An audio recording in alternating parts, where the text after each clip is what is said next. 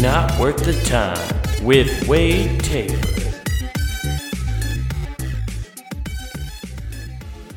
What's up, everybody? Welcome back to Not Worth the Time. It's Wade. We're here. We're doing the cast. We're back at it again. That's right. We're back after another 2 weeks here to talk to you about random shit that's going on with my life and random things that I found online. You downloaded it. You're listening to it. Here we go. We're into it. Man, my family came to visit me this weekend. It's been a lot of fun, but I learned something about myself. I'm a terrible host, guys. Terrible host. I assume most people when they go places, I guess, that you kind of got some ideas and stuff like that. When you show up to a place, hey, this would be a thing I want to check out and do, and it's going to be a fun time. I'm really looking forward to it. And I don't know, because that's just kind of what I think. I don't want to rely on other people. But then, my family showed up, and it's not like they expected me to plan the whole thing, but it would have been nice if I came with some ideas. And boy, howdy, was I not prepared for that. I was like, scramble, we got to go. Start looking up, at the Chambers of Commerce, ideas of what to do around the town, which is all just stuff people have, paid for advertising for. Just I guess this will be a good thing to go do. But, I did okay. We found a couple cool things, and, I took it to, some touristy things, which are more the shopping malls. I feel like those are always, the traps for tourists, for sure. Which I always feel bad about taking people to, because it's just ooh, come spend money here. But it's also, sometimes it's cool. And we, in Salt Lake has this, dope outdoor malls downtown that you can go check out. They're fun, so I like going to check them out. Coolest thing, though, dude. Took everybody, or shouldn't even say everybody, it was me and my mom, went to a natural history museum. History. How did I not say history right? I've been saying history forever. Couldn't say it right there. Had to mess it up on the podcast. There we go. No redos either. You keep that shit going. You keep the mistakes in. You keep it real. Keep it real with your mistakes. It's right, people. You always own up to your mistakes. You just over-explain the fact that you messed up, and people will be like, oh, at least he's humble. He recognizes when he screwed up. And then people forget about that mistake. Right now, you're forgetting about that. I even said history wrong, and that's why this whole thing happened. And maybe I'm just rambling on to stretch for time. Who knows? It doesn't matter. But we went to the Natural History Museum. Got it on take 2. Count it. Record books. Let's go. So we go to the Natural History Museum. And, dude, it was cool as shit. I always forget that, Utah is, the place where they found a lot of dinosaurs, the southern part of the state. So they found a shit ton of dinosaurs here. And they had this, crazy exhibit with all, these dinosaur bones and fossils and stuff. It was wild. The craziest thing I saw, though, there are 2 specific fossils that, really were damn, that's not okay. That shouldn't exist. First one was this, what I can only imagine, because this is the other thing. Hey, history museums and people who find dinosaurs, archaeologists and or paleontologists. I think they're one and the same. Who knows? Archaeologist finds people stuff. I think paleontologist just finds animals. Either way, all you guys, when it comes to finding ancient animals or dead fossils, and we find new species of animal we didn't know about, stop using Latin. You're making everybody uncomfortable trying to read words. You know how many people just accidentally swear as they try to read Latin words of animals? There's just so much she fucking saw borrow us. It's there's so much accidental cursing. I think most kids hear their first swear words when their parents have nothing but good intentions in taking their kids to the Natural History Museum, just being oh, it's going to be a great day where they're going to learn about dinosaurs and see these bones, and we even have the little area for them to act like they're paleontologists sweeping away at the bones. And, we're going to get them in that nice plushy career of finding dinosaur bones, because it definitely pays well. Definitely don't have to go get grants from colleges and shit and beg for money to go do that. Doesn't matter. We're going to teach them about this cool shit. Hey, Mom, what's the name of this? The shut the fuck Zazobosaurus. Stop using Latin terms to describe these ancient animals, okay? So I'm just going to do my dumbed down version of what I saw, okay? Okay. What I saw, it was a Latin term, or Latin. It was a Latin term for it. Let me tell you,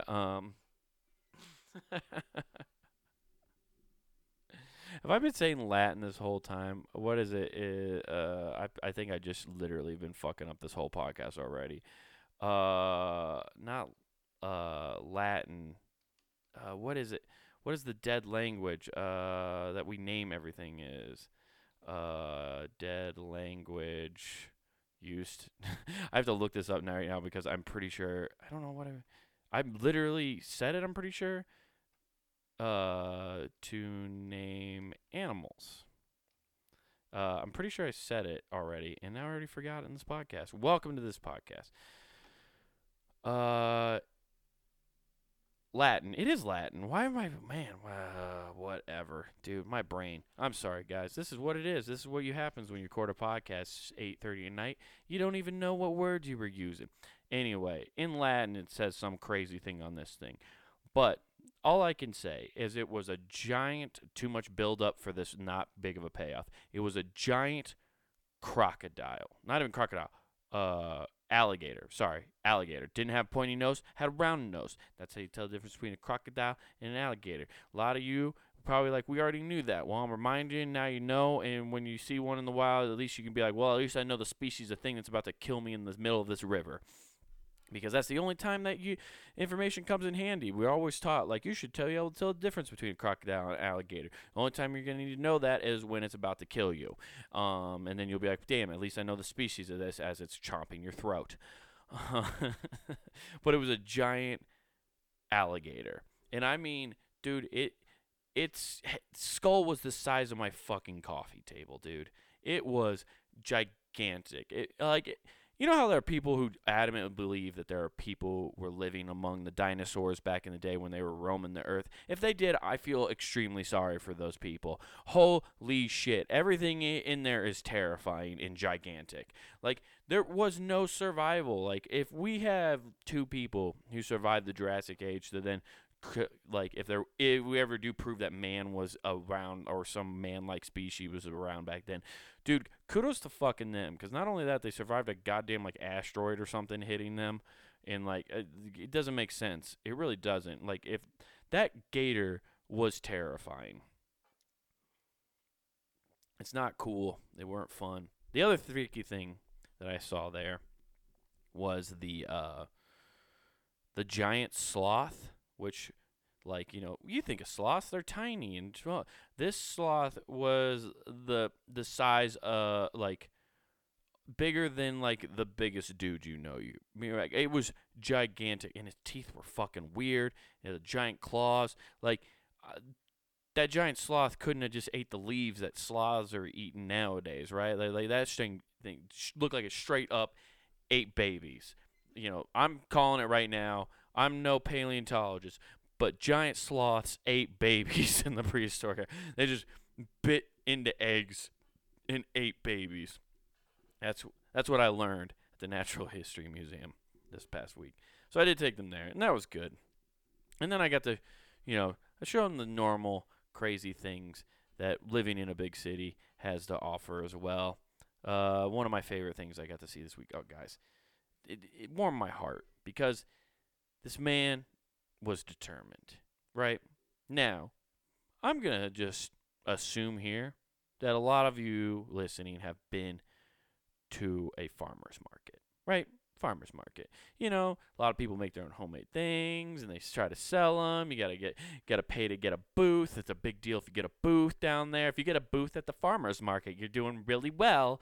Your business is gonna thrive as soon as you get the booth at the farmer's market. I think everybody at one point has been dragged to a farmer's market.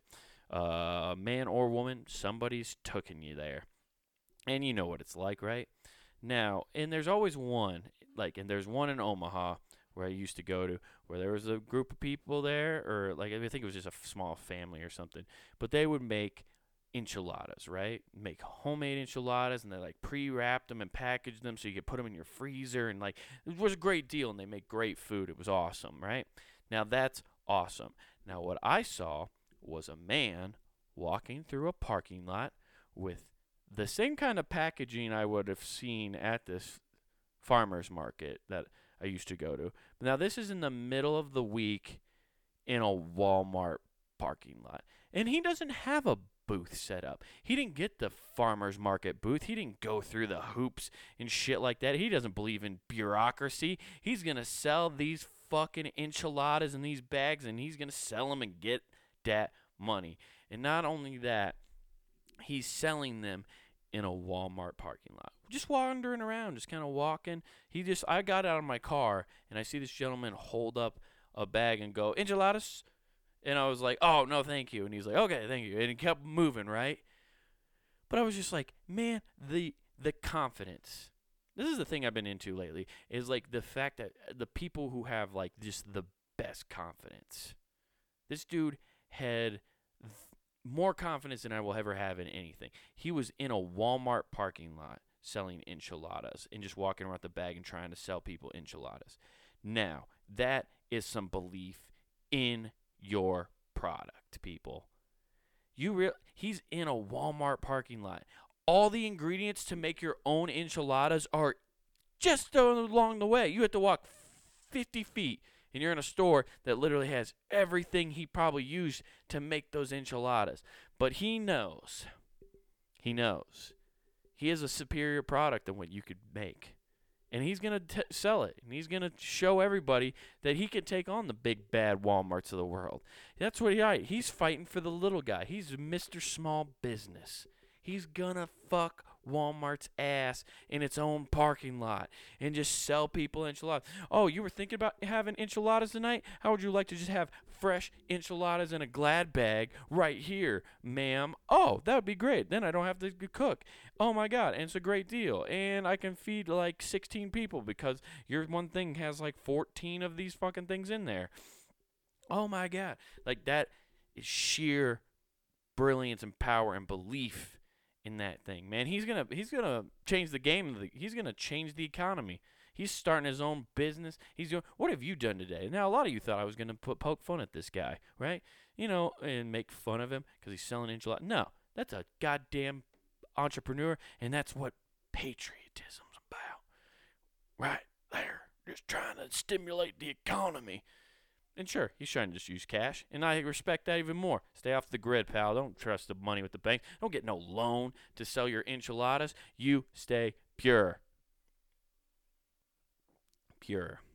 Stimulate the economy. This actually leads us into the first thing I wanted to talk to you guys about for this week's episode. I found an article. Oh my God. This right up the alley here. It's peeing at night could cost the United States economy billions. That's right. You goddamn people who make fun of people wetting their bed. Yeah, turns out you getting up and pissing in the middle of the night is actually causing more of a goddamn problem than me ruining a mattress. Yeah, you know what? Peeing in your bed stimulates the economy. You heard it here right now. You piss your bed, and guess what happens? You ruin sheets. And then you either wash them or you throw them away, which you're still going to use. There's two different products. You're still stimulating the economy because you got to buy soap and got to pay your water bill in order to wash those sheets. So you're stimulating the economy that way. Or you throw the sheets out and you got to go buy more sheets, stimulating the economy that way. That's the new word of this podcast is stimulate. We've had two words so far that are really big on this podcast is stimulate and Latin. 3. Well, now we're going 3. We got history, stimulate, and Latin. Those are the 3 big takeaways for today's podcast. Yeah, so peeing the bed's cool, man. You piss your bed and stimulate the economy. But you guys who get up at night and go pee in the middle of the night, you're fucking up America's economy. That's right. You're making us weaker in the global markets. Now how, might you ask? Well, let's find out here. Let me go down here. The quote from the guy who was doing the research. When we started this research, I thought we wouldn't find any effect on the workplace productivity. To start the research, estimated how many people wake up twice per night to on a P based on 2P based on a survey done in the UK and Asia, and then how much those disruptions would impact the way people felt the next day. About 12% of the U.S. population, about 27.5 million adults, wake up twice per night to pee, they estimate. At least 2 nightly interruptions was corralled with workplace productivity the next day. Oh, correlated with workplace productivity the next day. I couldn't tell the word correlated. This is why you shouldn't have me read things to you. According to the results, overall, peeing at night counts for 3% loss of workplace productivity next day, the research suggested. Spread over the entire United States workforce, that 3% per person adds up to billions in lost profit. That's right. You guys aren't efficient enough at your jobs when you get up to pee. Yeah, because you're losing sleep. And you know what? Yeah, is that midnight piss just blissful? Yeah. Yeah, you get up, you go down, and you pull your britches down, and you sit on that toilet, and you start letting it fly and just peeing. You're like, yeah, this feels good. Well, because of your pleasure and wanting to relieve your urinary tracts, you're now costing your company hundreds, if not thousands of dollars. You're a goddamn monster. What kind of employee could you be? You need to fucking stop pissing. You know what? Like I said, you need to pee your bed, people. That's what this new podcast is. Pee your bed. Okay? Because you're going to save your company money. You're going to then stimulate the economy because you're going to have to buy sheets or buy soap to wash those sheets. It's a win-win for everybody. USA. USA. Okay? Now let's read on. The outstanding question is whether peeing does not take as high of a toll as the study suggests. It does. Previous work has pointed out the effects of sleep loss on judgment and anxiety, but whether the minutes it takes to walk to the bathroom qualifies as a big enough disruption remains to be seen. Still, it's a problem many Americans can identify with, the research says. The more and more I got into the research, I realized that I had friends and colleagues who said, how interesting, I have the same problem. The more I learned about this condition, I thought this could be a problem. Yes. So it's one of these things where we're drawing lines. And maybe I jumped to the conclusion, but I still say, you know what, guys, for this year, 2020, let's make it pee your bed. That's right. 2020 is pee your bed. You know, we're going to not get up and go to the bathroom anymore because you're going to cost let's just see if you don't get a promotion because you stopped getting up in the middle of the night to pee and you just pissed your pants. I guarantee you, pissing your pants will get you a promotion. Not worth the time does not guarantee you a promotion if you piss your pants. You should not piss your pants. You should actually go clean yourself up and stop being gross. But yeah, 2020, start peeing your pants. It's probably going to lead to you in a promotion because you're going to sleep better. You're going to sleep through that or whatever. Just, you know what? Another way you can stimulate the economy? Buy adult diapers. Wet them. Then you don't have to worry about ruining sheets even. Then you just take them off in the morning. There's no getting up and peeing. Guys, there's so many different ways we could do this. You can do it. You don't have to. Catheters. We could go catheter. You could go real extreme with it. And just start peeing that. Then you don't have to get up and do that. There's many ways we can make sure, guys, because it's all about helping corporate America out. We know this. Help out corporate America by not pissing your pants and in your toilet. Get sleep so you can come in and drone through your daily work. Thanks for listening to this while you're at work, guys. I hope this doesn't hurt you as bad as it's hurting me right now. Let's move on, shall we? Yeah, because, diet before bed's always important, right? But everybody's different, and everybody's been thinking about this kind of stuff for years, right? Always going through it.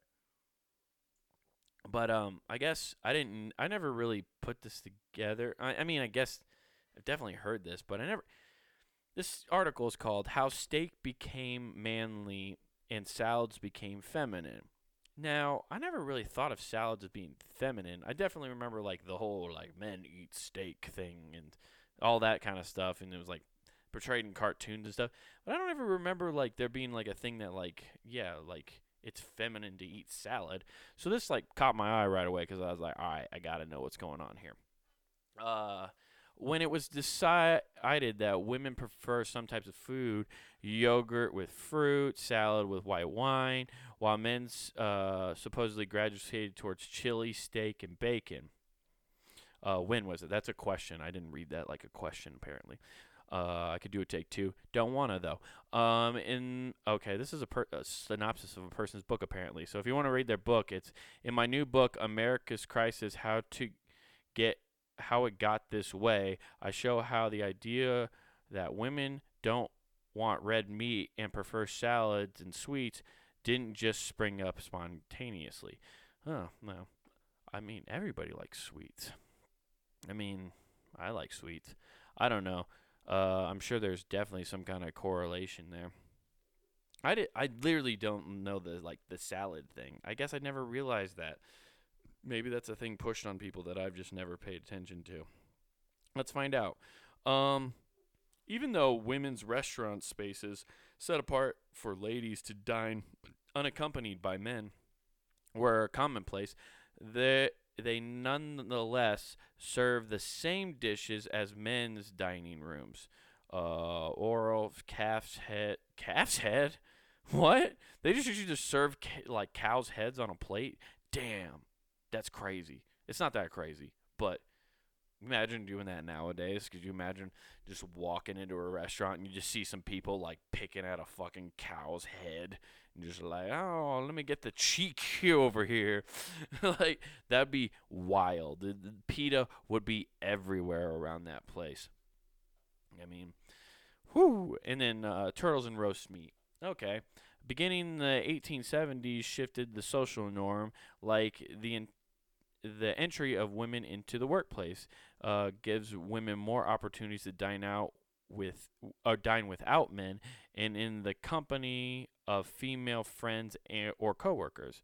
As more women spend time outside the home, however, they were still expected to congregate in gender-specific places. Huh. Okay. Let's see what else we got. During that period, the notion of some foods were more appropriate for women to start to emerge. Magazines, newspapers, advice columns identified fish, white meat with minimal sauce, as well as new products like packaged cottage cheese as female foods. And of course, there were desserts, sweets, which women supposedly couldn't resist. Oh, okay, I get what's going on here. This is all about like marketing. This is how the whole marketing scheme of how they would like try to advertise people. It's like when they used to advertise cigarettes, like this will make Janet thin. She's thin because she smokes Camel Smalls, and all that kind of stuff. Okay, cool. All right, okay, I'm getting where you're going. I guess don't remember. It's so strange. Like the yogurt commercials, I kind of can see a little bit, especially nowadays, because I know like anytime I've ever seen a yogurt commercial, it's always like a woman eating it, or like nowadays, I definitely know like I remember Cam Newton, the football player, like he started like repping a yogurt company, right? But it was like they kind of like made it like masculine colors, if you will, where it was like a black and blue container, and he was like a football player. He's like, before I play football, I eat this yogurt, which is such a strange switch. So like, I remember when fucking like Gatorade came out with their protein bars that they were trying, which are just pure sugar. Like that's the craziest thing is somehow Gatorade is like thought to be healthy, but it is so terrible. Like it's just sugar on sugar, which I guess if you are just plain and like doing the thing like replenishing that helps you get energy and you're just burning it faster. But like I think a lot of people started drinking Gatorade thinking it was healthier. It's not. Drink water, people. Be all about that water life. Okay, let's see here.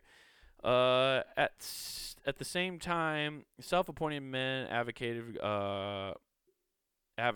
men's advocates complained that women were inordinately fond of the very types of dessert food being marketed to them. In the 1934, for example, a male writer named Leon B. Moats wrote an article in the House and Garden scolding wives for serving their husband a bit of fluff like marshmallow date whip.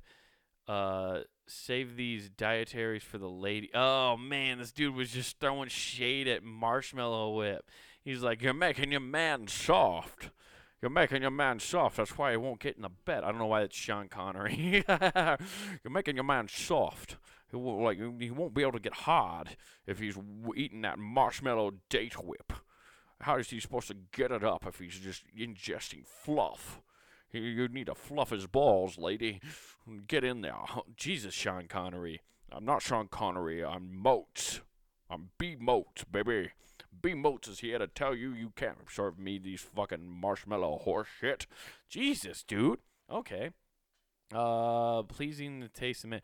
Writers like Moats weren't the only ones endorsing these properties. Okay, in the 20th century, we saw proliferation of cookbooks telling women to give up their favorite foods instead of focusing on pleasing and instead focus on pleasing their boyfriends or husbands. The central thread running through these titles was that if women failed to satisfy their husband's appetite, their husbands would stray. Oh, yeah, this is like that. This is just where like the invention of like the fastest way to a man's heart is his stomach started, is because of like cookbooks were just like teaching women that they needed to like make sure their man was okay. That's fucking crazy to me. Like, I don't know. I always thought cooking was awesome. I love cooking. I like cooking. I don't that's just fucking nuts. Like it all started with advertising. Everything always fucking comes down to advertising, dude. It fucks with you so hard. Let's read on here. Let's go to another thing, another paragraph here.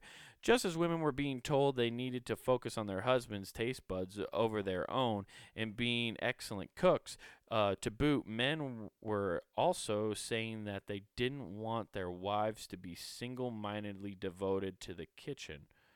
Wait, men were also saying they didn't want their. Okay, so that's good. Well, now we're stepping in the right direction. They don't want the women in the kitchen. That's good. That's a step in the right direction. Here we go. It's most important. Oh wait. I'm trying to find where I was. It was an almost impossible ideal, and advertisers quickly capitalized on the insecurities created by the dual pressures of wives felt by pleasing their husbands without looking like they were worked too hard for doing so. Oh, so burning the candle at both ends. Jesus Christ, man, this bummed me out. That's shitty though. Okay, and then it says 1970 on the microwave. Well, we're talking about the microwave. What is it? The microwave encouraged alternate and traditional sit-down dinners to the women's movement. Destroyed lady-centered lunch rations like Schaefer's, and append the image of the happy housewife preparing her condensed soup. Whoa, I don't even know. I must have missed something there. Anyway, yet food historians, I don't know how to try to say their names. Laura and Harvey, we'll just call them that. I don't know how to say that. If you want to read most of this, guys, I've skipped a lot around to this, but links are down below. This is kind of a fascinating read. Have noted, despite these social changes and depictions of male and female traits in advertising, has remained surprisingly consistent, even as some new ingredients and food have been entered into the mix. Kale, quinoa, other healthy food fads are gendered as female. Barbecue, bourbon, and adventurous food, on the other hand, are dominated by male. Wow. Even in the 21st century, echoes of cookbooks like The Way to a Man's Heart resound, a sign that it will take a lot more work to get rid of the fiction of food. Yeah, that's weird. It's just like weird things. I'd never have to think about that stuff, which is kind of, I don't know, nice for me. But it is shitty that, like, there's just weird expectations that I'll put on a lot of people and a lot of different people. And that's why we need to, kind of quit that shit, We need to get B-Moats out of here. You can't get rid of B-Moats. I'm here, baby. My work lives on. You just read it. No, shut up, B-Moats. You get in the kitchen, B-Moats. Speaking of getting in the kitchen, you should definitely get into puntinggame.com. That's the opposite of getting in the kitchen, guys, because you're going to get out and you're going to have fun. Puntinggame.com has everything you want. It's got this podcast. It's got Who Gives F. It's got Monster Jamboree and a ton of other stuff coming around here soon. And, guys, if you really want to support the site and you enjoy what we do, you definitely want to go to the Punting Game shop where you can find hoodies, T-shirts, all that good stuff for all the different shows on the site. So much fun. Also, if you want to check out some old stuff we used to do, don't forget to check out Fun Pun Gaming. I need to plug that more. We still have all the videos up. It's a good time. It's funny. It's a good rompus, like 10 minutes with me and my brother playing video games. Check that out. Also, guys, don't forget to subscribe to my YouTube channel, Comic Wade Taylor. Just search that in YouTube, hit subscribe, check that out. You can find clips of stand-up there. You can find the clips for this podcast. Find Who Gives a F. You all know you want to check that out. So check out all that stuff. Also, don't forget to sign up for the daily newsletter. Go to the website. There is not a daily newsletter. I always want to say daily. It's not daily. It's monthly. There's a monthly newsletter with info on what's going on with the site. Nice little package, maybe a little treat for those who sign up each month. So check that out. Guys, this has been Not Worth the Time. Thank you for listening. And remember, I'm B-Moats, and you don't want to serve me any of that fluff.